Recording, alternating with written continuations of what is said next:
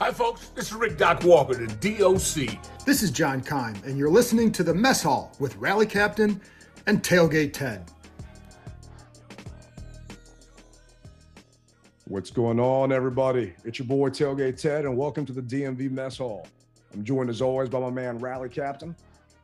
What's going on, Ted? I always tell you that anthem gets me pumped up. You left, right, you left, and I'm here to tell you that I thought we were going to see a sea of burgundy and gold, but instead I saw a sea of green, and it was just too deep for us to handle. Let's get it. It really was, man. It really was. And we got a lot to talk about in this show, but we also have a special guest that's going to be joining us midway through, Lou Holder from Holder Hangout, Emmy Award-winning journalist. So we're going to actually have him on today to help us break this down. But before we get to Lou, Rally, I wanted to get your thoughts, man. You're walking around the parking lot. It was great to see you again, as always, yesterday. One of these days, we're actually going to have a beer together out in the lot. I know you're always busy running around, and I'm always busy cooking. But what were your thoughts from just what it felt like walking around behind the enemy line, even though it's our home stadium? Well, I gotta tell you, so turning into the red zone lot, I see just green. And I mean, normally when you pull into the red zone lot, you know, you pull in and you go a little ways, and then you start to see burgundy, you know, and you're like, okay, yeah, I know that dude. Oh yeah, I know her. Well, this time when I pulled in, immediately I saw green and was like, oh boy, here we go. Here we go. Now, here's the thing. In the red zone, though? I mean, that's like a special tailgate home lot in the red zone? Hey, brother, they didn't care. They didn't care. So I was like, all right, here we go.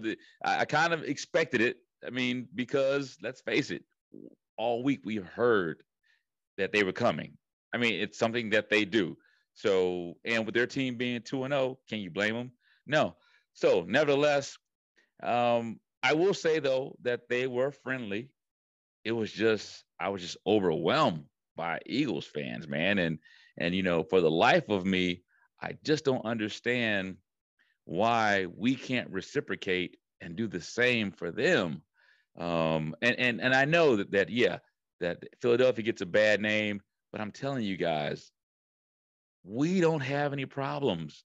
We just don't. Unless you're the type of individual who can't accept someone saying, you know, your mom wears combat boots. You know what I mean? Yeah, no, I hear you. I remember Mrs. Tailgate and I first started dating, and I brought her to Philly, and it just so happened there was an exhibit she wanted to go see at some Philadelphia museum. So we went up there and went to the museum, and then she went on a train home on Sunday. Saturday night, we're hanging out with Doc Walker. We're at the team hotel. We're drinking some bourbon, relaxing there with the team. Sonny Jurgensen's telling stories.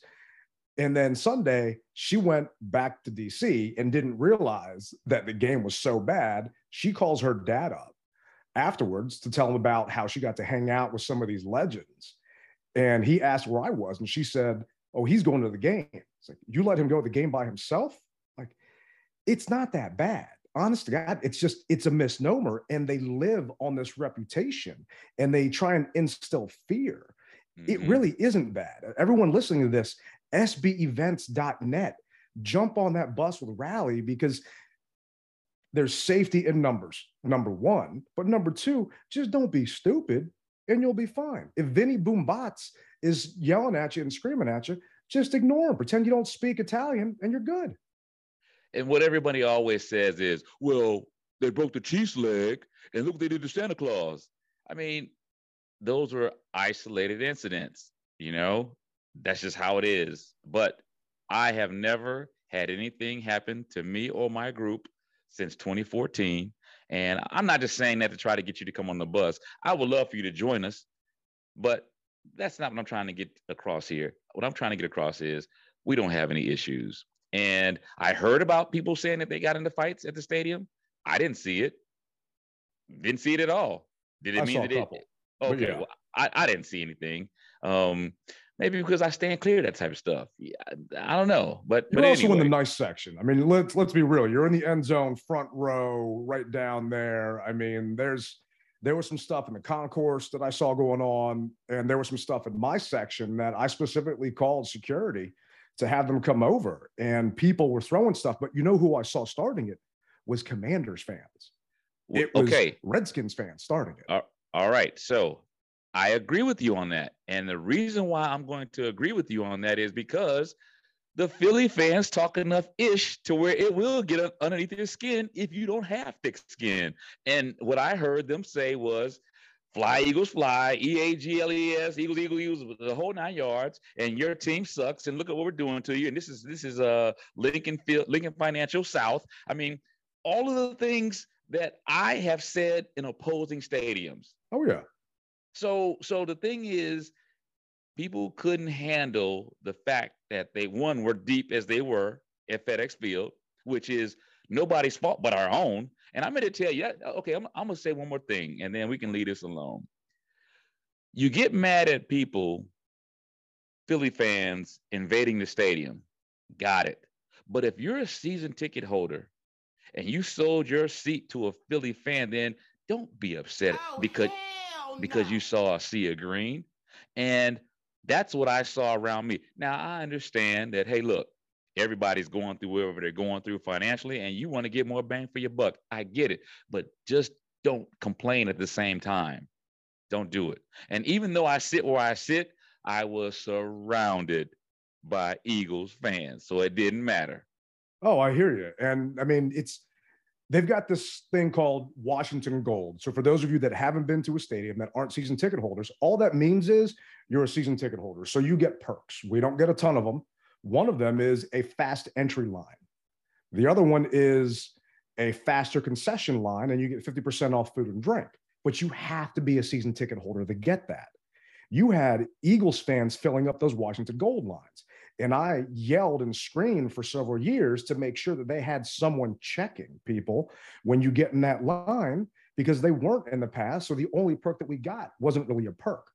Well, all the Eagles fans in front of me had those Washington Gold passes on their phones. So whoever sold them, they did not come from single game tickets they bought from the team. They came from season ticket holders that sold those tickets to those Philly fans, giving them that extra bonus, extra discount that we get as season ticket holders.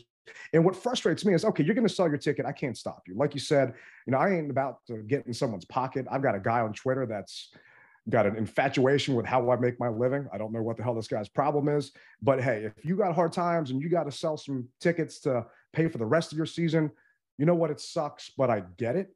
Mm-hmm. But to give them that extra perk to inconvenience the rest of us season ticket holders, they're not paying any money for that. That's just frustrating to me. You don't have to transfer them. When you transfer them in your account, your tickets are one thing, your parking pass is another, and your gold is another. Don't give them the gold stuff.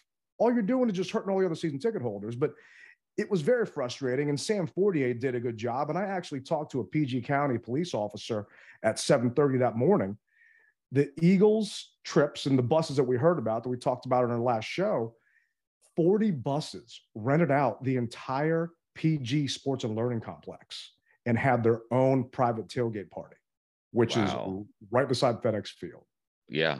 That didn't count all the buses in the RV lot. Yeah. The diesel bus that's not tailgating this year, one of the guys hit me up, slid into my DMs and asked if I knew anyone with a RV pass. Said, no, I don't. And the team was out. Well, I drive past an RV lot to get out. I counted at least 20 buses in there.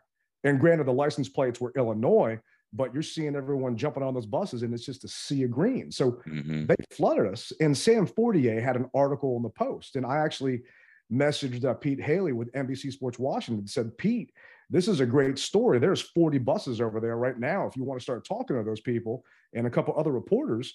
And Sam interviewed one and said they paid $350 for a round trip bus ticket, lower bowl seats, an open bar, food, and custom t-shirts. $350.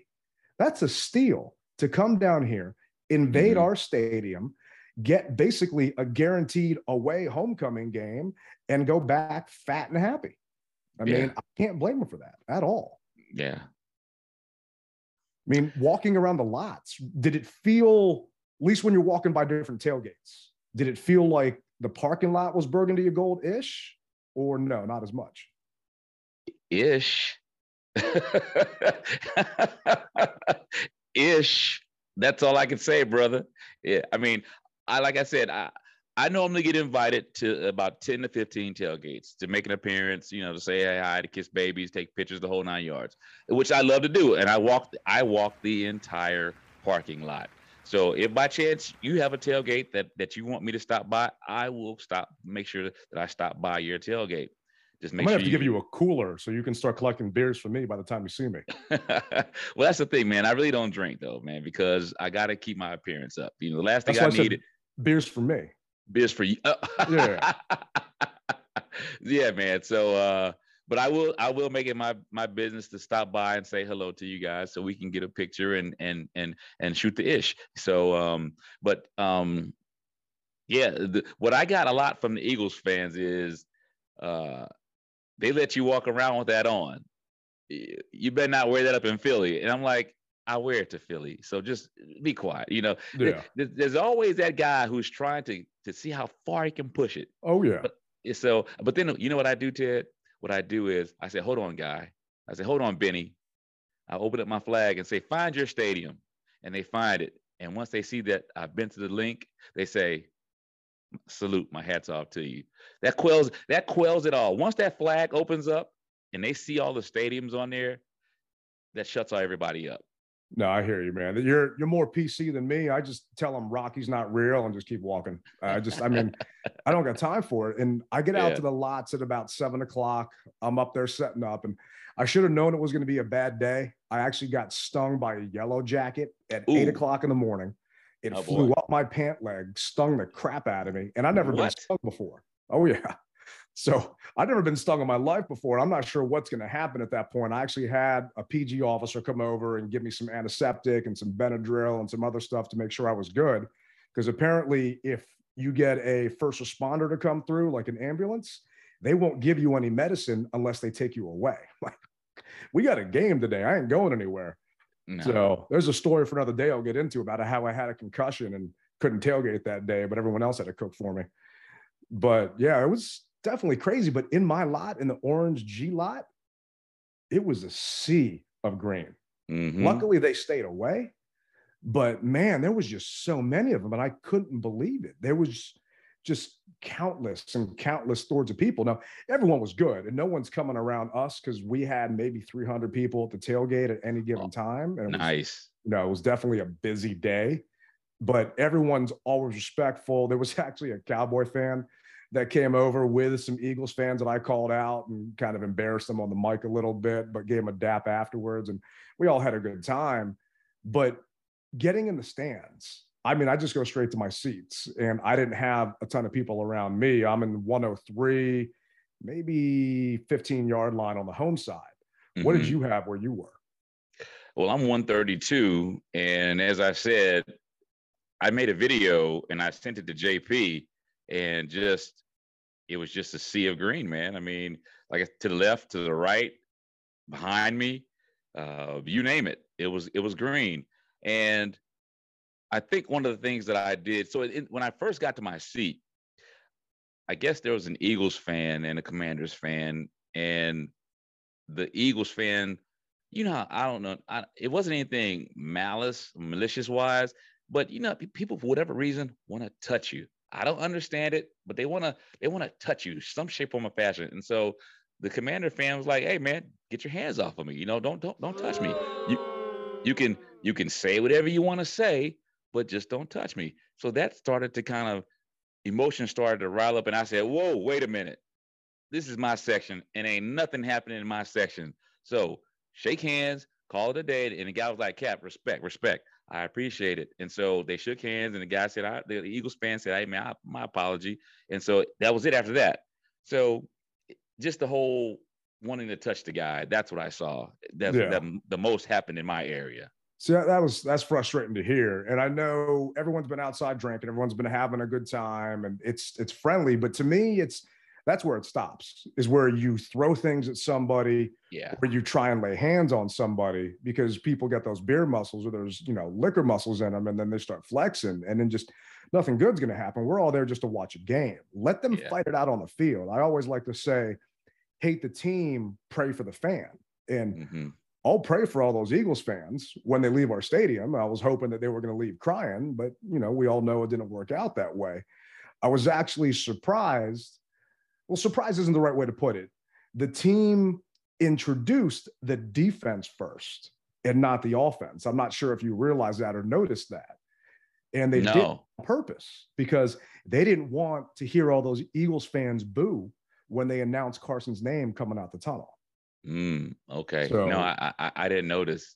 Hats off to the Commanders for thinking about that. They're not going to get a bunch of hat tips during this pod, but hats off to them for thinking about that, because, we talked about it last week, where they didn't want to do a tribute message or a tribute video for Ryan Kerrigan on that last Eagles game last year, because they didn't want to hype up the Eagles fans. Well, true to point, they didn't want to introduce Carson because they didn't want to hype up those fans. So, kudos to them for not doing that. But during the post game, Terry McLaurin actually said the noise forced the Commanders to change the snap count in our own stadium. Saw that. I saw them go to the silent count. It's crazy, man. And there was a lot of problems in that game, and we'll get more into that when it gets to, Lou joining us. But kudos to them, man. I thought it was a 50-50. I'm hearing all day people are saying 60-40, somewhere around there. But really, Commanders fans had nothing to cheer about.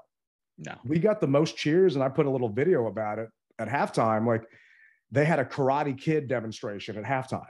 And maybe 30, 40 kids coming on that field in their like little karate outfits, just doing kicks and knocking boards out of the air and chopping stuff down. I mean, it was actually pretty entertaining, and it was more exciting than the first half.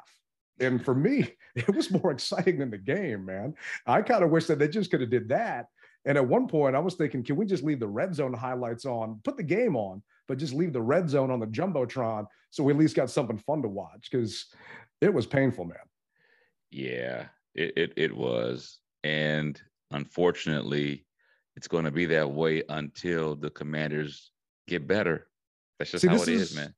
This is something I've been yelling about, that in the past, if you wanted to buy a division game ticket, you had to buy 3 tickets total. So let's just say you wanted to go to the Eagles game, fine. You got to buy the Rams game and you got to buy the Chargers game, whatever it may be. So it makes that entry a little more expensive for those fans to come on our stadium. Now the Commanders are selling single game tickets, and I get it is a business. But when you sell single game tickets to a division game, to a rival that is 100 miles away, you are inviting the fox into the henhouse. And that's exactly what they did by allowing people to buy single game tickets. And, I sent a video out saying all of these Eagles fans want to thank the Commanders for allowing single game tickets to be sold for this game.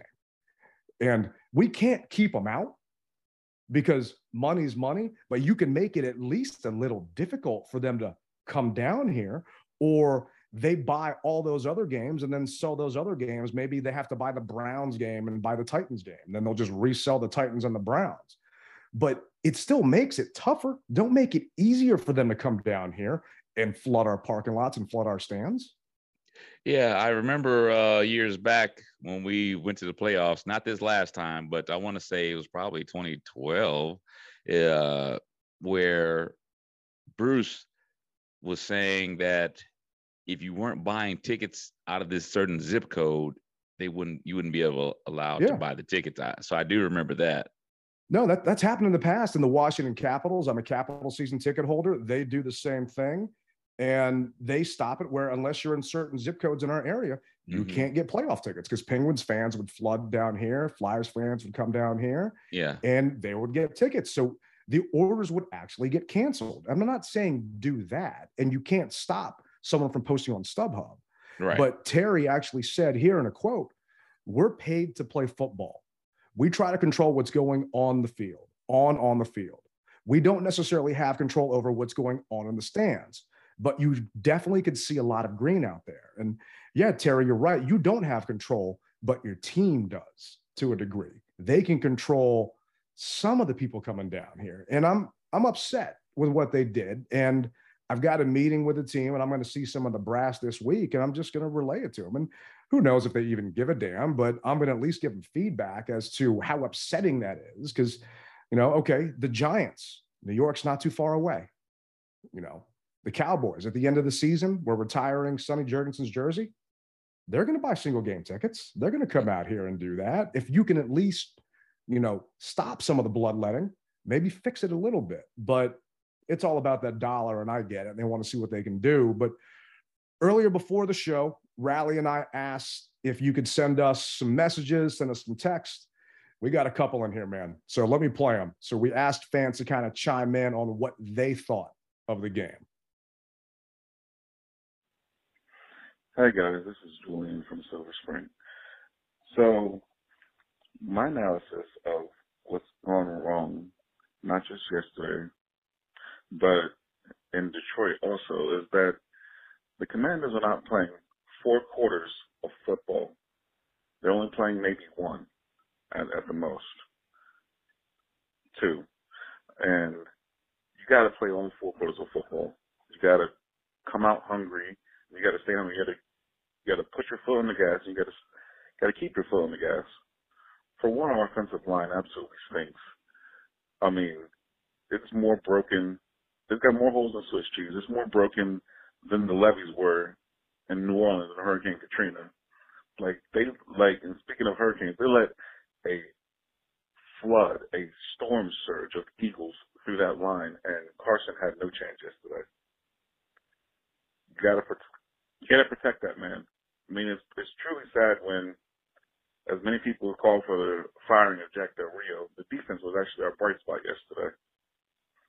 So, to recap, we got to play 4 quarters of football. We need to protect Carson and play defense. That is all.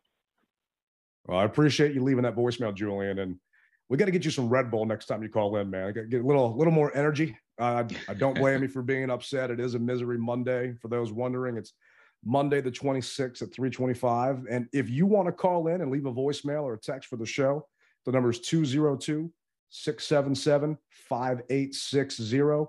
But what do you think about Julian's thoughts there? Well, Ted and Julian, I've been saying it from the jump. We played 3 quarters with Jacksonville. We played 2 quarters against Detroit. And I said, if by chance the Commanders can play 4 quarters of football, we could win that game. Well, we played it probably a half of a quarter. Truthfully, a quarter is what? 14 minutes? 15. We played 15 minutes. Okay, we played 7.5. Yeah. That's what we played, basically. And as Julian said, the defense for once was a little bit of the bright spot. I mean, and if we could have countered with some offense, it would have been a totally different game. I'm not going to get into right now what I feel can change it, but we all know what can change it, So that offensive line, the nepotism's got to go. It just does. I don't care if you play from you back in this town or that town. We need some dogs, some fresh new dogs. And one thing that I can't stand is the Cowboys, but Jerry Jones does it right, man. I don't know where he gets these guys from for this line, but he always seems to find these studs for the offensive line. Why can't we do that? I mean, I understand that Rouillet's hurt. I got it, but some of the other guys are just getting walked back, man, slammed. I just couldn't believe it. Yeah, it was ugly. I mean, there's no way around it. And my Woodbridge Collectible signature player of the week was the offensive line. If we were going to win that game, the O-line had to do well, and they didn't. 7 of the 9 Eagle sacks were when they only rushed 4 players. 7 of the 9. 4. So that means you've got 5 guys blocking and maybe a tight end or a running back chipping, and you've got 4 guys rushing. Now, I'm not putting all this on the offensive line. At least 4 of those sacks, maybe 5 of them, were on Carson. because he couldn't feel the pressure, and he scrambled into it, and he just looked shell-shocked. We talked about quicksand last week, that scene from The Replacements, and that's what it felt like in that first half, where next thing, I want to say it was maybe 3 sacks in a row we had. It was absolutely ridiculous. But before we jump into it again, here's another voicemail. Now, this guy didn't leave his name, so we'll just play it, and hopefully he'll chime in and let us know who it actually was on Twitter. Ted, first and foremost, great tailgate. Food was excellent. I'm from South Jersey. I'm a season ticket holder. Section 134, row 1. Took my brother. He's an Eagles fan. I live in South Jersey. And I was just so embarrassed yesterday. Not just because we lost, but this team is not prepared. Okay? Just imagine any other workplace where you just go into a job as a leader and not prepare your people. And that's what it feels like. It's just they're not prepared. And I think we need a new voice. I think we need some young, energetic coach. I think he's losing the locker room. But I love listening to podcasts, like you said, from South Jersey. It's Eagles territory, so I've been all day long. My phone's been blowing up. But Commanders for life. Talk to you guys soon. Now, we really appreciate whoever that was that left that voicemail. Like I said, shoot us a tweet. Let Rally and I know. We appreciate you listening up there in South Jersey, and stay safe up there in enemy territory. And for Christmas, get your brother a box of coal. He got a W. You can get a box of coal for Christmas. Yeah, he gets that. He earned that coal. And I called into B. Mitch and Finley today on 106.7 The Fan, a station down here in the DC area. And I wanted to ask B. Mitch, what are his thoughts? Because the Commanders have been outscored 14-49 in the first half. And those 14 points were only the Jaguars game. The other games, we were down 22-0 to the Lions, and we were down 24-0 to the Eagles. Mm-hmm. So at that point, we were wondering, okay, does moving Scott Turner up to the booth, is that going to help out? And B said, no, he doesn't think it's going to matter. What's going to help out is those guys actually coming out with some heart, those guys coming out with some passion at the start of the game, because he didn't see any in the Lions game, and I didn't either. And he didn't see any during the Eagles game. And just like he said, new leadership, well, that's not going to happen right now. But something to have these guys actually show up in the first quarter prepared, because they haven't shown me, or I believe anybody else out there, that they are prepared when they step out on that field. Well, let me say this, Ted. I'm going to say that I do feel that they are prepared. I cannot, in my wildest dream, feel that they're not prepared. They're getting beat. There's a difference. There's a difference between not being prepared, because not being prepared means that you mess up on snap counts. You mess up on blocking assignments. You mess up on other things. They're just getting beat, bro. And I say that it's because when you go against your partner in training camp, it gives you a false sense of security. He's not going to go at you 100%. I'm a firm believer. Get some joint practices in to truly show what your linemen are made of. Because I've always said it, I'm not going to hit you at 100%, Ted. I'm just not. If we had to fight and we can make some money, I'm going to say, Ted, look here, man. I'm gonna hit you about 50%, all right? And you make it look good. You make it look good. Come on, man. Let's be real with this, okay? So I'm not gonna say that they don't come out prepared. They're prepared. They're just getting beat. There's a difference. But to me, that's not. To me, when I say prepared, you're not prepared if you are. And this is the coaches I'm talking about. You're not preparing your team as best as you can because you didn't do joint practices in training camp and preseason, because you didn't make them go all out. And there's a clip that I wanted to play about, actually, I don't have that one this second, but basically on scripted plays. Actually, here we go. So talking about scripted plays and preparing, the first 15 plays are usually scripted, but what's been going on with all those scripted plays? How hard is it along those lines? Because coaches, you script the plays going into a game. Mm-hmm. And it may not unfold that way. So is it do you have to, I'm not, in general, be quicker to adjust? Is that part of it? Or what do you, Well, does that make it difficult? Well, sometimes when you don't get an opportunity to go through that script, you know, that's a difficult thing, because as you go through the script, that's when you find out what to anticipate. I mean, again, we were very fortunate in Jacksonville. You know, we were able to keep that going, sustained it on the first drive, and you got an opportunity to see that. You know, we didn't have that success in Detroit. We started early, and things started to happen, you know, in this first one, but then we gave the pressures on the quarterback. And the part that I've got a problem with is you're talking about that script. Well, what was it? Let's see here. Through 3 quarters, Tress Way touched the ball 8 times. That's as many times as Terry McLaurin, Curtis Samuel, and Jahan Dotson touched the ball through 3 quarters. There's a problem with that. 8 times. 8 times. And that's per JP Finley. So Tress punted the ball 8 times. Terry, Curtis, and Jahan touched it a total of 8 times combined. I mean, there's an issue there. Scott Turner and his play calling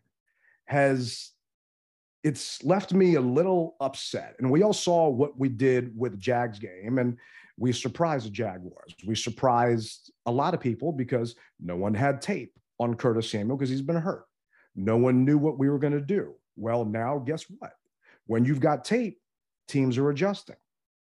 So it always reminded me of when Kirk Cousins would come in and he wasn't starting, he would do well. But when Kirk, and this wasn't when he was officially a starter, but when he was a backup, when Kirk would come in as an actual starter, he wouldn't do as well because you had defenses that prepared for him. Mm-hmm. You prepared differently during the week versus one guy versus another. I remember one of the Monday night games we lost to the Steelers, we knocked Ben Roethlisberger out of the game. And then Byron Leftwich came in. Well, all week, we game planned for Roethlisberger, not Leftwich. And then Leftwich ended up tearing us up. I really feel we would have won that game if we actually would have had Ben in the entire time. Riley and I really appreciate everybody leaving those voicemails. And we're going to get to your text messages in a minute. But before we do that, we're going to get to our guest, Lou Holder from the Holder Hangout. You can find him on Twitter at Holder Sports, Emmy Award-winning sports broadcaster and a professor. I didn't realize that, you're taking this in between classes to join us here in the mess hall, Lou. Thanks for jumping on with Riley and me. My pleasure. My pleasure. I've always appreciated, the energy and the passion you have for this franchise, and you all become good friends, and it's a pleasure to be on with you. Long time supporter, first time caller. Love it. Thanks. So, Lou, you get to see the game from a different angle than a lot of us, obviously. You're in the media, you're hanging out in the press box. And if I could be a fly on the wall in there to hear some of the antics, because I see the tweets during the game going back and forth with some of the fans giving you guys the bird and the team the bird and just all this other stuff. I mean, what was the vibe in there when the game was going on? So ever since Carson Wentz was announced that he was going to be acquired by the Washington franchise, everybody who's been following this team knows that was one of those games that the Philadelphia fan base was going to circle on their calendar. So everybody knew that. My brother-in-law, I grew up in that Philadelphia area. Everybody was like, should I come down for week 3? Should I do this? How does Carson look? Because everybody, before his knee injury, Carson was the talk of the town. So people were curious, right? And let's be honest, plenty of seats are available at these games. So, it's early on in late September, early October. You buy a block of tickets with your friends and you drive down because you can't get tickets at the link, and you come down. And that's what you saw That's what you saw yesterday. There was a lot of green there. I couldn't see the upper bowl from where we are in the press box, but you could hear the chants, the Eagle chants everywhere. And the only way to shut those chants up is to play better. And for the second game in a row, this team did not show up in the first half. That's 46-0 in the first half of the last 2 games. That's not an NFL team. It was just, and that just fueled the Eagles fan base. So by the way, their team was playing on a short week. They just played the Monday night before. And they came down there. They seemed to have energy. They seemed to have a whole bunch of stuff going on. So it was just disappointing that home game, division game for 2 games. And that's not all the players. I mean, 46 points to nothing in the last 2 games, in the first half of the last 2 games. That's not good. That's not good. So what we saw in the press box was a culmination of a lot of things. And yes, where we are in the press box, the fans are right up against the glass. And every time those Eagles scored, they were slamming on the glass and everything like that. It was interesting. It wasn't the worst we've seen. And yes, some people have because they know that there's Eagles press beat writers and Washington beat writers all kind of co-mingling in the same area. So some of these people knew where their people their television people and their radio people and their newspaper people, they know where they are at that stadium for years and years and years, knowing where they are. So they would look at their guys and be, yeah, and then they would turn to us and give us the bird. I mean, it's just what they do. I mean, fan is short for fanatical. So, I mean, you take it, but this team was not prepared the last 2 games to play in the first half. They just weren't. It was bad. They really weren't. And it's been frustrating. And we talked about it before you jumped on. I mean, the Commanders have been outscored in the last 3 games in the first half, 14-49. And in my opinion, it's been a lack of, trying to get some of your playmakers involved. And Pete Haley put a tweet out today saying in the Jags game, Terry McLaurin wasn't targeted until the first play of the second quarter. In the Lions game, he wasn't targeted until the 1 minute and 15 seconds into the third quarter, and didn't have a catch in the Eagles game until 8 minutes into the third quarter. I mean, you've got your playmaker, your franchise wide receiver that you just gave a ton of money to. And why are they having such a hard time? Why is Scott Turner having such a hard time? Feels like game planning to include Terry. Yeah, I had mentioned this to both of you at training camp that what I was going to be looking at the entire year was the coordinators of this team, and in a way, Ron Rivera as well. I mean, because the buck stops with Ron Rivera, and somebody signed off on Carson Wentz dropping back multiple times. Stop the dropping back. It wasn't working. These people were bum rushing you with 4. They were bringing just 4 and getting to you. They were bringing 4 and getting to you, and Carson kept dropping back. A lot of those sacks were on the offensive line, but some of them, Carson just not getting the ball out. It was too slow. Scott Turner had a bad game, calling a bad game. Carson Wentz, I give him a D, if not an F. I mean, the word on Carson coming from Philly and coming from Indianapolis, when things get to start moving, his accuracy starts going awry, his footwork starts going, and you saw that. And guys, Dallas's defense is better than the Eagles. Mm-hmm. Yeah, it's just going to get worse. It really is. Michael Parsons is I mean, there's no more off days, and actually, look, put it this way, guys. The Detroit Lions are 1-2 as well as the Washington Commanders, but they are a lot better looking 1-2 than this 1-2. So it's not just you losing, it's how you're losing. Jacksonville's an improved team from when, I mean, let's be honest, the Commanders had their hands full with Jacksonville in week 1, right? So Doug Peterson and that coach has that team playing respectable. They're not bad. And Detroit, look, they put up multiple points on Philadelphia, right? They were leading against Minnesota. That's an improved team there, right? So you don't have 5, 6, 7, 8 games to figure it out. Ron Rivera's teams have always had slow starts and they figured things out late in the year. You don't have that this year. Philadelphia is in a class all by themselves. So they might run away with this division by mid-October. They're classy in the top, in the middle, their front office. Howie Roseman is doing the thing. I mean, that is an organization that is well run. well run. That's a second-year head coach that they are buying in on in Sirianni, right? It is what it is. You can't say, whatever. I mean, you have to be realistic when you're a journalist, right? Even with a fan, you have to be realistic. This franchise is behind. It's behind, and other people are catching up. So the Eagles deserved everything. They played well. They played well. And that first half score was kind of deceiving. They could have had more points.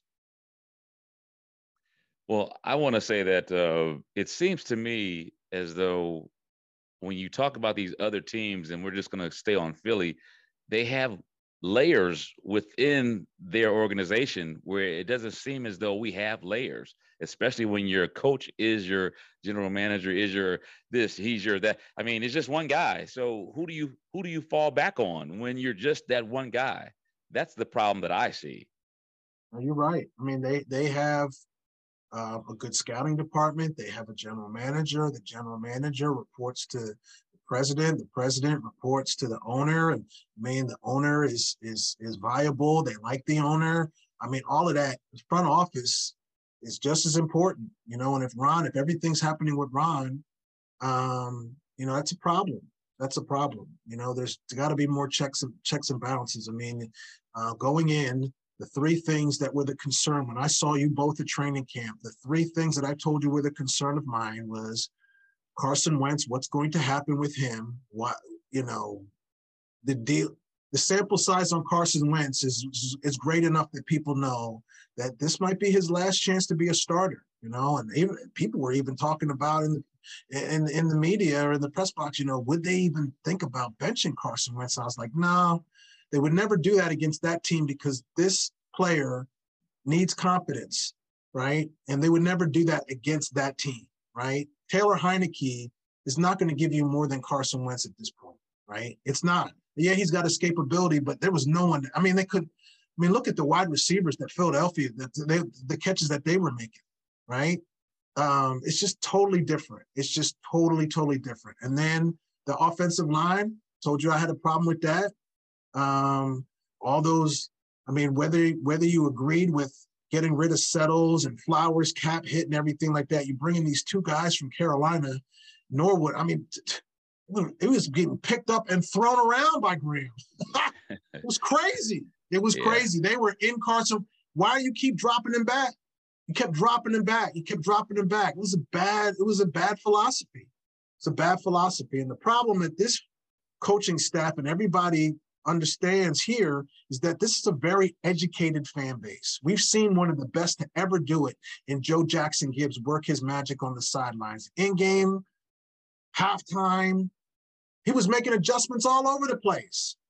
For some reason, this new age coaching staff or these new age coaches, they think it's their system and players have to work into their system. No, you work your system around the players that you have.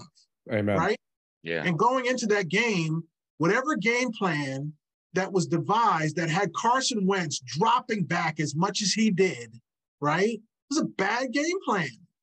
Carson Wentz was not going to be able to drop back with that offensive line and still be looking around 1, 2, 3. It's just too much time. Yeah. It's the NFL. These people were right there. They were right there. You could have got your playmakers more involved. You had a lot of them. You have a lot of them. They could have gotten them more involved. And then obviously that defense is an issue. That defense is an issue. Kendall Fuller told us he knew he got burned on a couple of plays. But St. Juice played very well. Yes. He played very well. Very well. But Payne looks like he's looking to get some money, whether it's here or somebody else. He's fitting to get some money somewhere. But there's just too many holes. There's just too many. There's a lot of number one draft picks on that defense.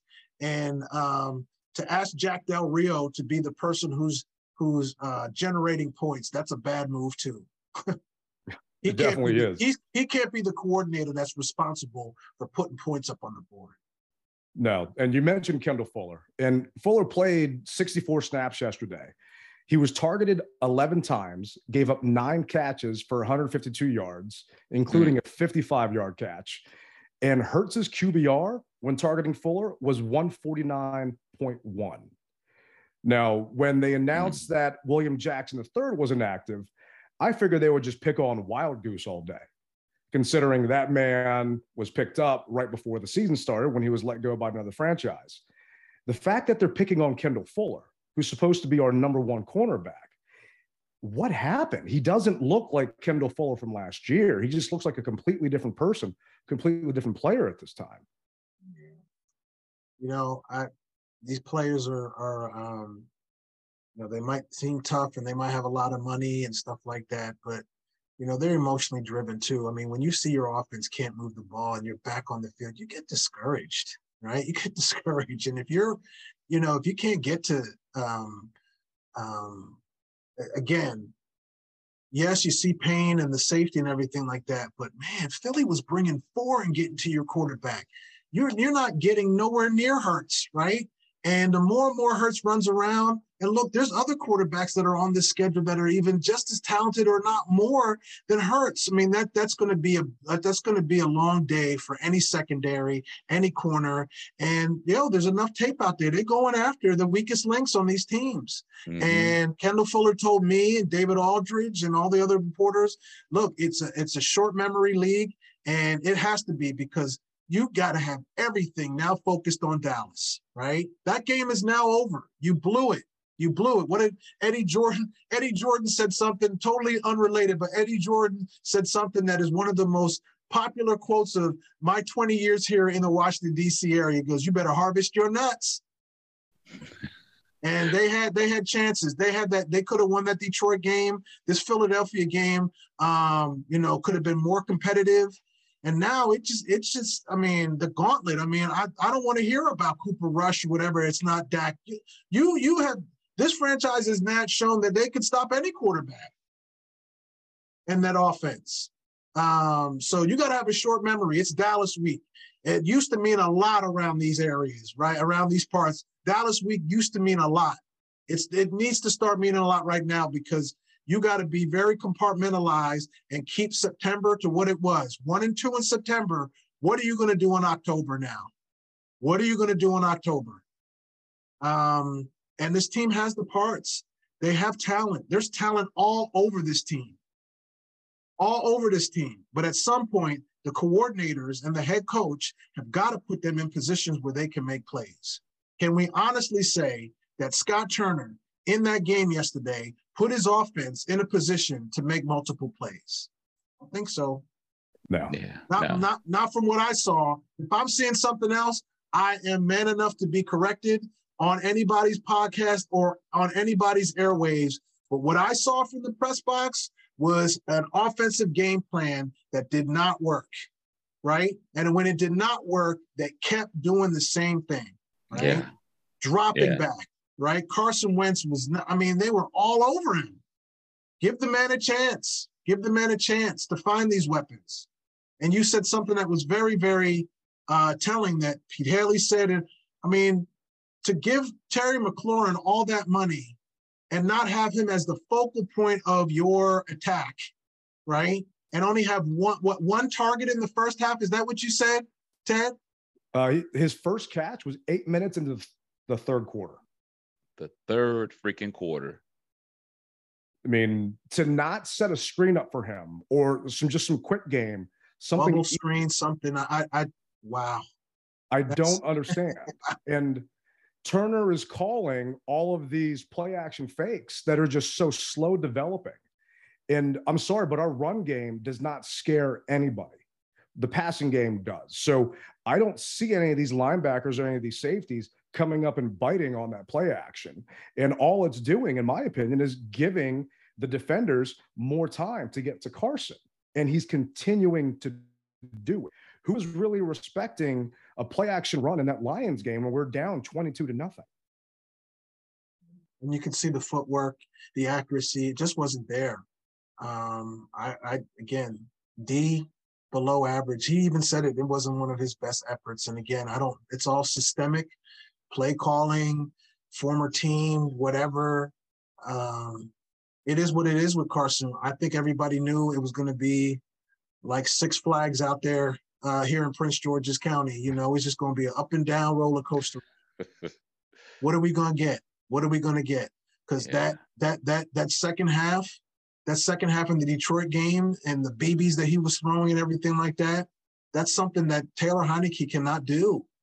He cannot do. The arm is there. Carson Wentz has a big time arm, right? But the thing is, right, this offensive line is not going to give him time consistently to use that big time arm. It's not. It's just not.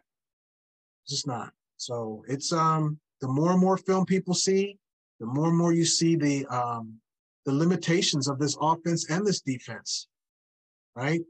Again, if your punter is punting 8 times in a game, you're probably going to lose. Yeah. Your punter is punting 8 times in a game, you're probably going to lose. The percentages I can't know offhand, but the percentage of a team that punts 8 times a game and their winning percentage can't be, it's got to be high of them losing that game. Yeah. So what routes do you think would win with a 3 to 5 step drop then? Obviously, because he's doing 6 to 7. What routes can win realistically with a 3-step drop? Well, I mean, again, I need a advance of my pay grade because this is more money than I'm currently making right now, Rally. But max protection needs to be in there. There needs to be, quick outs. I mean, a quick out, again, I'm not a coordinator, but I can see from the top, if you put Terry and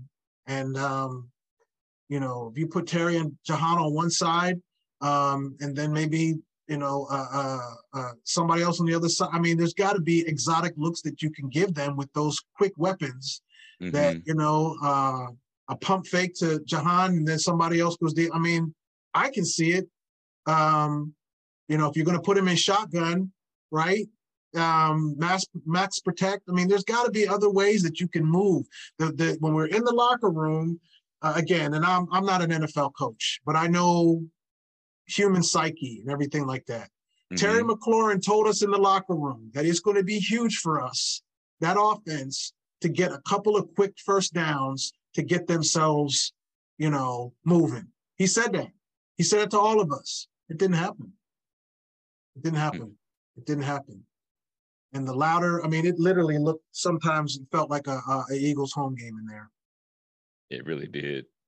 I mean, we had nothing to cheer about in the stands. And usually, I mean, Rally and I record on Mondays, and it's usually tough for me to record because I don't have a voice left.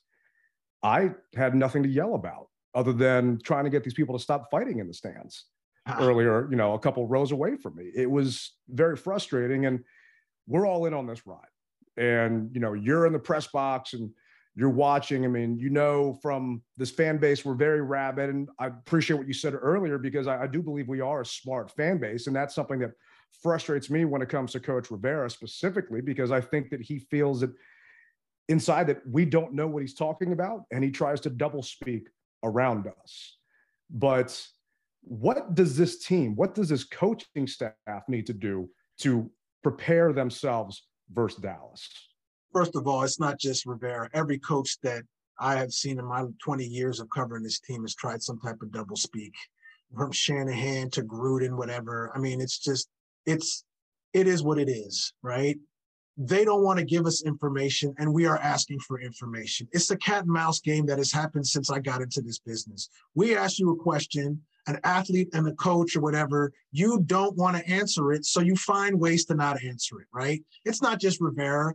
Bill Belichick does it every week. It just so happens that he wins on a very, very high level. To go to his press conferences, my goodness, he gives you nothing, right? So it's not just Rivera. It's just every coach. That's what they do. They try to give you as less as possible. So that's just the human nature of the coach and the player versus the media and the fan base. That's just what it is. Now, what does this team need to do? They need to work more with the personnel that they have. And again, I'm not saying anything that's breaking news or whatever. I just have always been told it's not the X's and the O's, it's the Jimmies and the Joes. You got to put your players in positions where they can make plays. And right now, there is more talent on this offense than I've seen in a while. And to know that this team has been outscored in the last 2 games, 46-0, with the weapons that this team now has, quarterback included, to not put up any points in 2, that's not an NFL team. You can't get close enough to kick a field goal. I mean, 46-0, fellas. It is what it is. The number 0 is 0. So you got to find a way to get your kicker in a place where, at least that they can kick field goals. Settle for the 3 until you can get the 6. That's not even happening. So I just think there's just need to be on their game. That whole the split second that we saw in the press box where we knew it wasn't a catch by Philadelphia, but it took them too long to throw the flag. I mean, there's a reason why they were hurrying up to try to call that next play, like, oh, we got away with one. And it's just, how is that not the sight test? How do you not see that? And I actually think that Scott Turner, I think he's on the field. I know he needs to go back up into the booth. Yeah. There's something that he's not seeing to let him think that Carson Wentz could keep dropping back. Right? There has to be something that he can see from higher up that it wasn't working. We saw it. Yeah. Hell, I mean, it just looked. I felt sorry for him. There was a couple of those sacks. I think there was 9 sacks. 9 sacks. There was a couple of them, maybe like 6 or 7. That was the offensive line, but 2 or 3 of them was Carson Wentz just holding on to the ball too long. He had lanes to step in. Too long. He definitely could have stepped up on some of those sacks. And Nicky Jhabvala. Where's the check down? Yeah, I called into B. Mitch and Finley earlier today, and I just wanted to ask B a legit question. Is this offense, you've talked about it, 46-0 in the first half, the last 2 games, they just getting off the slow starts. Would moving Scott Turner up to the actual booth up top do anything to help get them off to a faster pace? And I believe Coach Zampesi's up there, but they want Carson to be able to have that one-on-one dialogue with Scott face-to-face, field level. But to me, he is not seeing everything. Obviously, something's going on, and it's not working right now. We are regressing. The offense is regressing from that first game.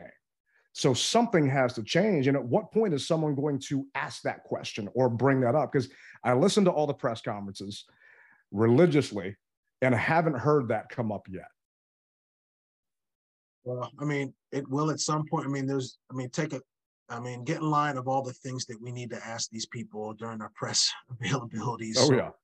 I mean, it's not like people aren't asking the questions. Again, I can only speak for me, and I can only speak in the time frame that I've seen, that you said something special. If Carson Wentz needs to have a familiar body down, I mean, there's just too much high maintenance with this quarterback if he can't have the person up in the booth in his ear or whatever. If he has to be down there, I mean, it's all going back to the talent that's there. I mean, I just, the scripted plays always bothered me.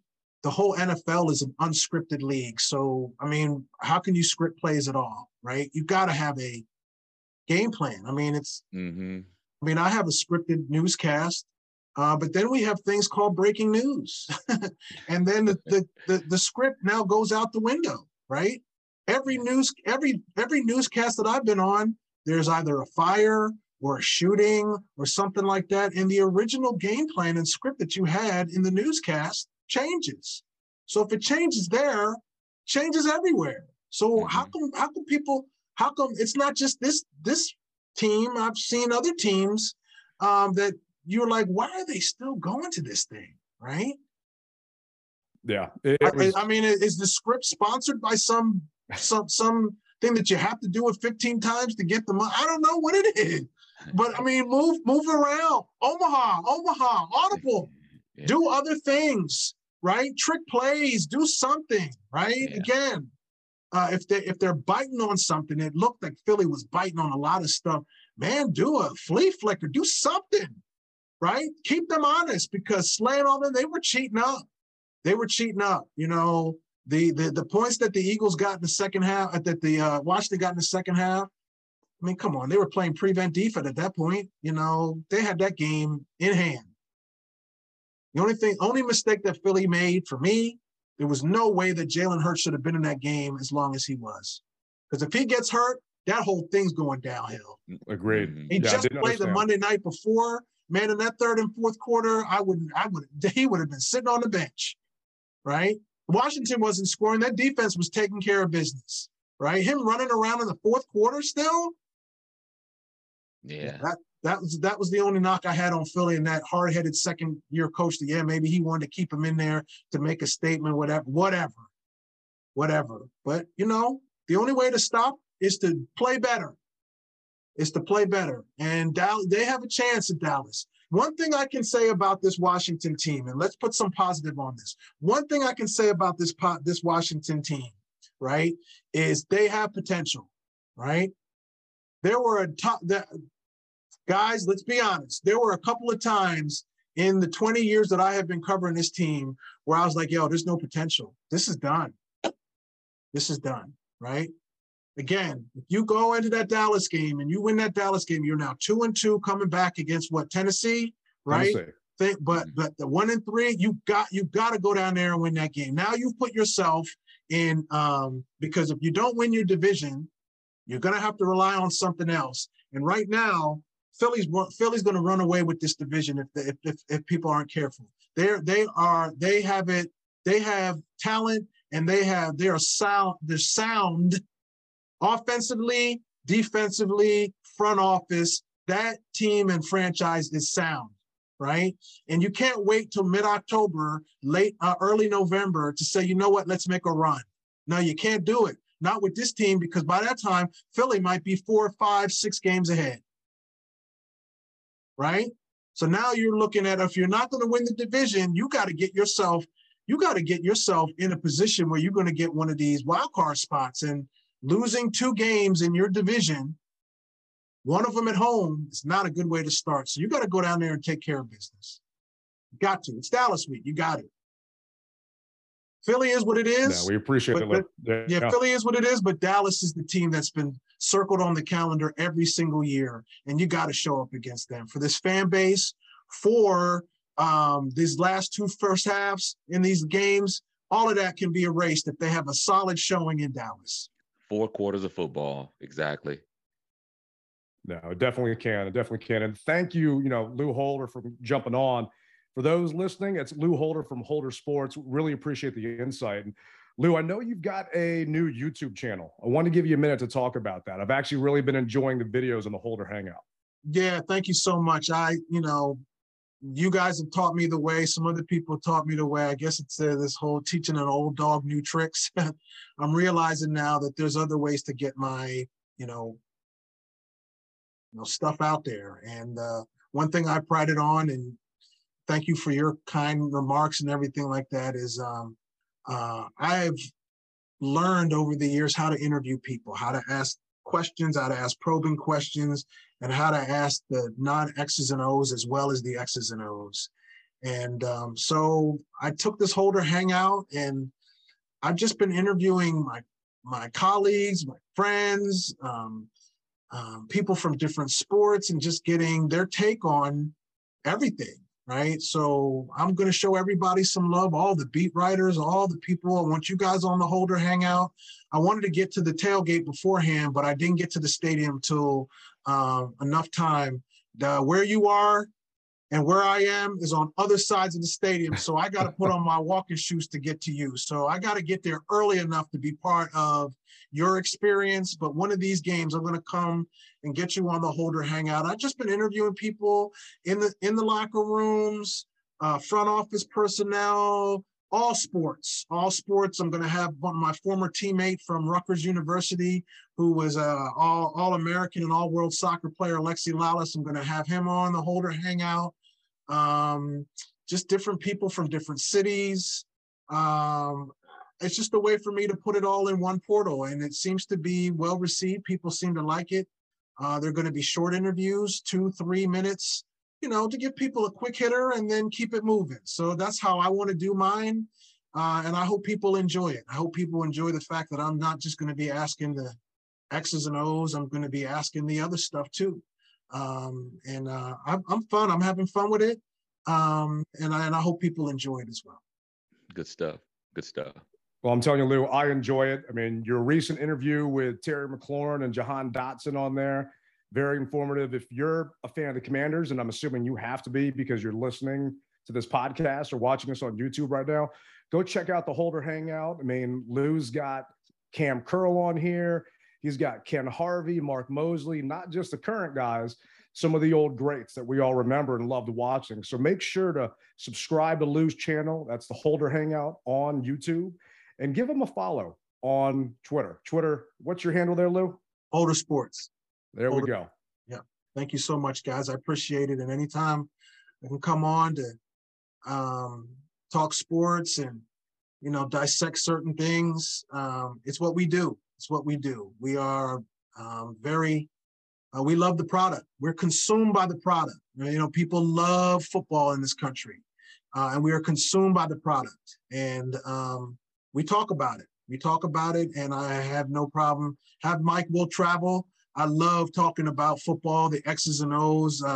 I guess I've moved from the actual game planning to the psychology of these athletes and what makes them tick. I think I'm at that stage in my life now where I'm more interested in why did you do that? Like, what's going on, right? That's where I am. And so I'm more interested on well, why do you do certain things and what causes that? So a lot of my Holder Hangouts will start with X's and O's, but then I'll ask certain questions or why do you think people do that? I had this segment with Travis Thomas when he was on the air, and then the whole thing just took off. And people still keep asking me when they see me in the streets now, hey, Lou, things that make you go, that whole Arsenio Hall thing, things that make you go, I start looking for stuff now. Why do people do that? So it's interesting, the whole psychology of human nature. No, it definitely is, Lou. And once again, thank you for jumping on with us. We appreciate you taking the time. This truly was an honor for us to have you here, and we're looking forward to talking to you further on in the season. It's been a pleasure, guys. Appreciate you. And keep doing what you're doing. Keep doing what you're doing. There's a place for everybody at the table, and you definitely all have your place. And I'm a fan. I'm a fan. Riley and I really appreciate Lou joining us on the Mess Hall. We know he's got a busy schedule, but he took the time to join your boys here. Do us a favor, tweet Lou at Holder Sports to let him know how much you enjoyed his interview. All right, on top of the voicemails we got, Riley, we actually got a couple of text messages. So let me jump into a couple of these. And once again, we appreciate everybody that's been chiming in. We've been getting a lot of feedback. It really makes this fun for Riley and me. Seeing the listen numbers, seeing the download numbers, that's awesome. But the interaction, it's just Riley and I talking to ourselves here, which we can do all day long, obviously. But when you guys chime in, leave voicemails and text messages, it's the icing on top, man, or the cherry on top. And we got a text here. This is Eric from Charlotte. One of the issues that I have a problem with is being in the shotgun so much. It never gives the illusion of a play action pass. And when we do hang the ball off Gibson, gets 5 or 6, then we go right back to the shotgun. Even if it's a hand of your running back, there's no momentum to the line of scrimmage. Also, we make everything look difficult where everybody else makes it look so easy against us. Do we not have routes where our wide receivers who are very fast don't run across the middle in a 2 or 3 step drop? And the pass, because it seems like they just get burnt on those every week. I mean, look, I know this team is bad and I think it's fixable. I'm there every Sunday watching. I just think something needs to be changed one way or another because we make everything so difficult on all aspects, except for special teams. Our punt coverage, amazingly, is really good. Have a good day, HTTC, Redskins for life. So we appreciate that, Eric. I mean, Riley mentioned earlier on the show talking about some 3-step drops, some quick passes with Lou Holder that's going to be joining us here in a little bit on another segment. And, I agree with you, man. I don't feel that we're doing what we need to. And Scott Turner is just not calling the proper plays for the down and distance and the situation and the opponent. I'm curious, Riley. I mean, what are you thinking here? Well, first off, I appreciate your dedication coming from Charlotte. Is it Charlottesville or Charlotte? Said Charlotte, but yeah, I'm thinking Charlotte. So nevertheless, I appreciate your dedication and showing up every week. And you truly are a rep it hard or don't rep it all warrior. And I appreciate that. As far as the question is concerned, we all say the same thing. And eventually our collective minds are going to get together and we're going to send this message over to Scott Turner and he's going to get it right. And what better way to do it than this Sunday? Because we know that Micah is coming. You thought that Philly was bringing only 4 and they got to you? Well, Dallas is going to bring 5.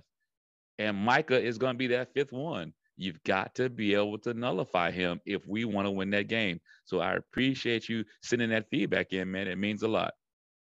It really does, Eric. And I mean, Rally, you're right, man. I mean, the Cowboys play the Giants tonight. Parsons has 4 sacks, and he still has a game tonight. So we'll see what happens and what he's able to do against Daniel Jones. And we'll get into that on Wednesday when we start talking about that matchup versus Dallas. But I'm worried, man. I really am, because that interior of the offensive line is bad. Trey Turner and Norwell, a bunch of Commanders, have not proven to me that they can play the position. And okay, you lose Brandon Sheriff because he's getting paid too much as a guard, as Jay Gruden likes to say, but you let Eric Flowers walk. He's sitting on his couch right now. You have money left in that salary cap. Why not bring him in here? Because the guys that you have aren't cutting it. And even on top of that, your backup guard is now your starting center in Wes Schweitzer. So you had a proven commodity last year with Flowers. You let him go for whatever reason, maybe because he wasn't your guy originally and you wanted to prove that you were smarter. Well, guess what? You're looking like morons right now. Yeah. Because this line is not protecting Carson, and there's a problem, and we all can see it, especially Eric from Charlotte. Yeah, I think it's almost a personality. Something happened to where they just didn't mesh. I don't know what it is or what it was, but something had to have happened because Eric was doing a good job. He wasn't doing a great job, but he was doing better than what we have on the field right now. And man, like you said, it's coming back to bite us. It's coming back to bite us. It really is. And we had Will Montgomery on a past episode. If you guys get a chance, go back and listen to that if you haven't already. And we talked about these guys having a rapport with John Matskow and this coaching staff, but that only gets you so far. And now we're seeing their production on the field, and I am not impressed at all. At a couple points, it looked like the guys are on skates. And Carson is taking these 7-step drops. And you've got Leno and Cosme, who had a bad day too, your 2 outside tackles. And you want Carson to step up into the pocket when Leno and Cosme ride those defensive ends out wide. But when he's trying to step up into the pocket at times, your interior is getting bull rushed and pushed right into Carson's lap. So he doesn't have places to go. And, breaking down the film, he definitely could have scrambled today. And if you're watching this on YouTube, we'll put a slow motion video of Nikki Jabala's tweet where she had all 9 sacks. He had running lanes. He just turned them down. But 3 games in, I am not impressed with what this staff has put together on that offensive line. And I'm not talking about losing Rouye. I'm talking about Turner and Norwell. And here's another one from another listener. I don't know who it is. They didn't leave their name. If you guys do text us, make sure to leave that name here. But they're saying anonymously. I do have their phone number, but play calling is terrible all around. O&D lines do not have enough high caliber players, and what we do have aren't positioned appropriately. It's the same thing year after year. Please don't let Wentz get hurt trying to play plays because the rest of the team can't seem to do their jobs. I suppose he did hold on to the ball a little too long, but there were 0 INTs. I sit 2 rows behind you at FedEx Field for the past few seasons. You're on point about selling single game tickets. Heard you yesterday. So I'm assuming this is someone that sits behind me because I was yelling about single game tickets. I'm not sure if you were, but if you sit behind me, come say hello. Let's take a picture and I'll buy you a beer. Let me know next time. But I definitely agree with you on the O&D line. I don't agree on holding the ball a little too long. He definitely held on to the ball way too long this past game. But man, it's frustrating sometimes. it goes back to what I said, Ted. You said prepared. I said, I don't feel that they're strong enough. I know that when it comes down to it, yeah, there's technique involved, but when it comes to mano a mano, that dog's got to come out. And as it's been shown, the other team has the dog, and we're trying to catch up. We're chasing the car, man. We're chasing the car, and it's not going to get better. I keep telling you that it's not going to get better. We've seen our opponents. You've got to be able to do better, man. You have to. And if we don't, we're going to continue to see these blowouts up until halftime. Imagine if the NFL was like Madden. We're at 21 points at halftime. You got to get the paddles up. The game's over. You can't go any further. Could you imagine that?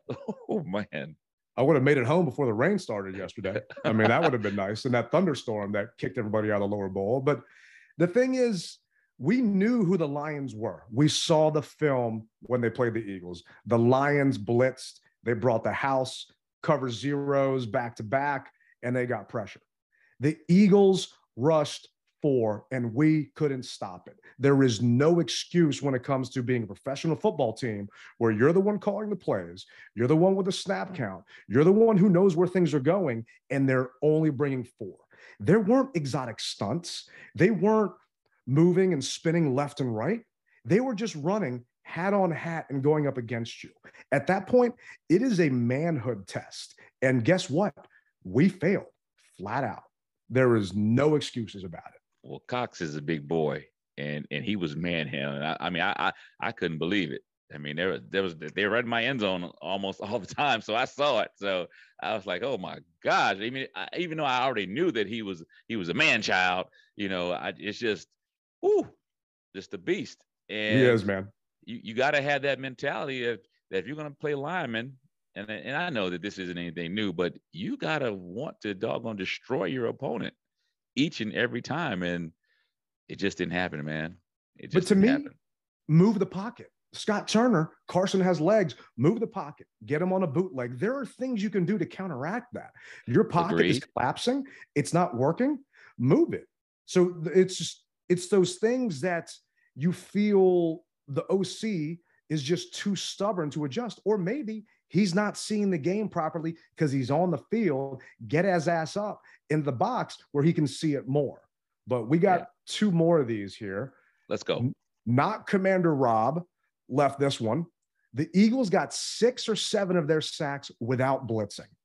Yet Scott Turner refused to stop using 5 to 7 step dropbacks. It was a piss poor play calling and no adjustments. Also, Turner and Norwell often looked overmatched at both guard spots.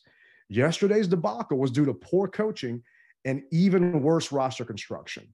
No way should our 4th cornerback be a guy off the street with 0 NFL experience. And I agree with you, Rob. I mean, we talked about it earlier and mentioned it before. The fact that Wild Goose, I love that name though, but the fact that Wild Goose is now coming in because William Jackson is hurt and he's starting, he's going to get picked on. And play calling was garbage. There's no way around it. And if you can defend that play calling, then you're closetly an Eagles fan or a Cowboys fan. That's got to be the only explanation.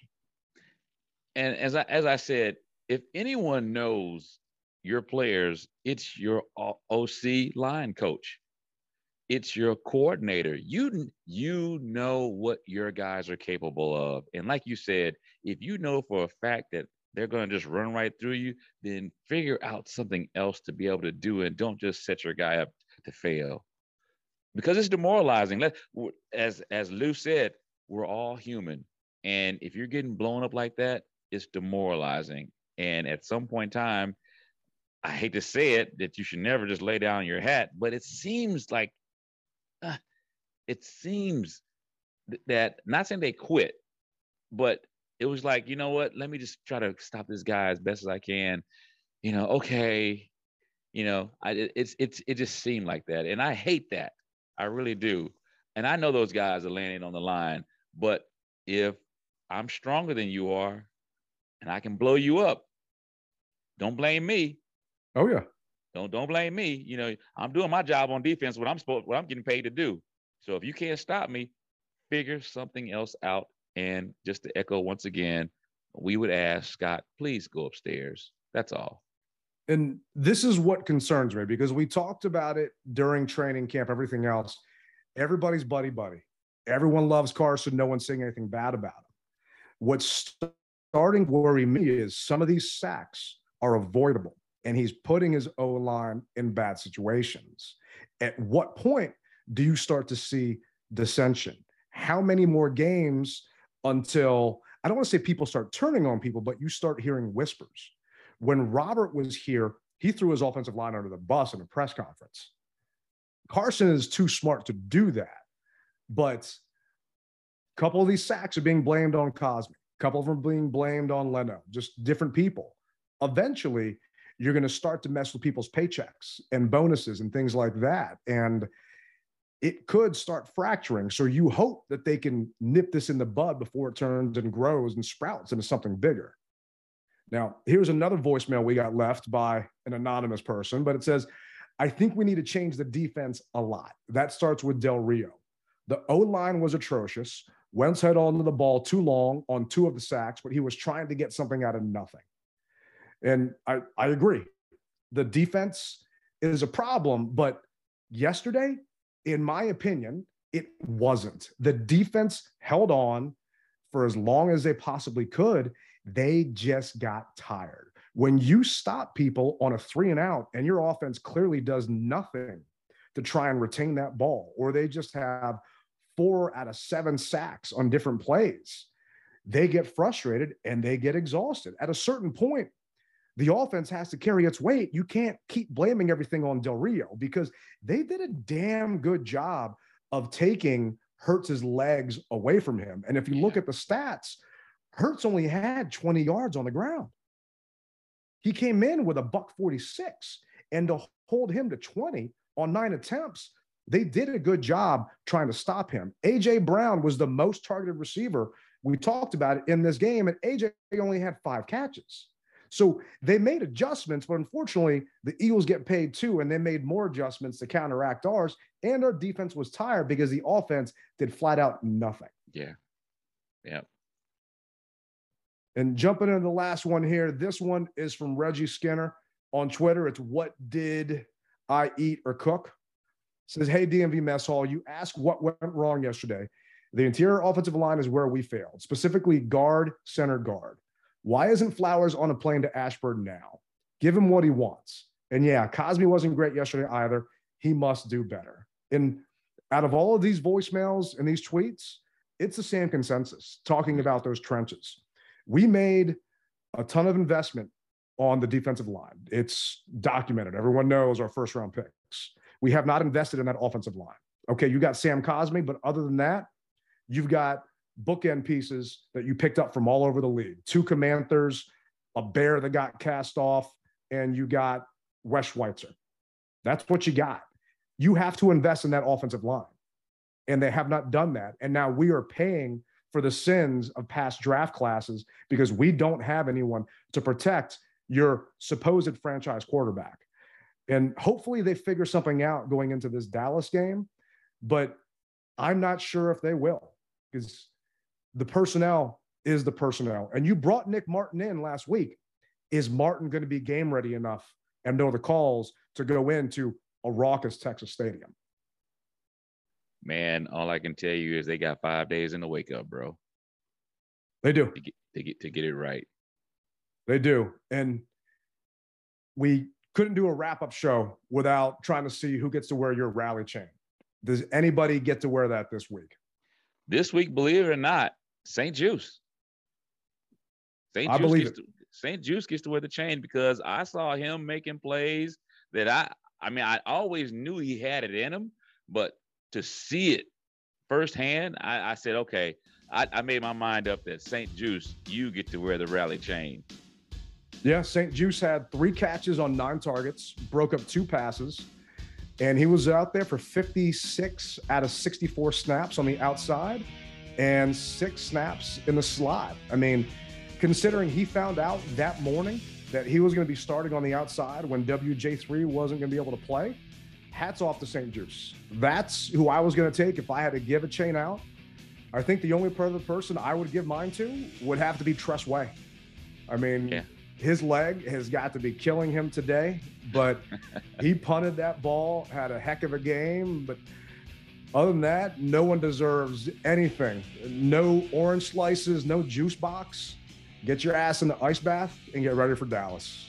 But with that being said, thank you to Lou Holder. Once again, find him on Holder Sports. That's his YouTube channel. Follow him on Twitter. Guy does a great job. We really appreciate him joining us. His Twitter is also @Holder Sports. This was episode 20. Thank you for joining Rally and I here. We'll be back again on Wednesday. Looking forward to it. And remember, rep it hard or don't rep it at all. Rally Captain Tailgate Ted will be out.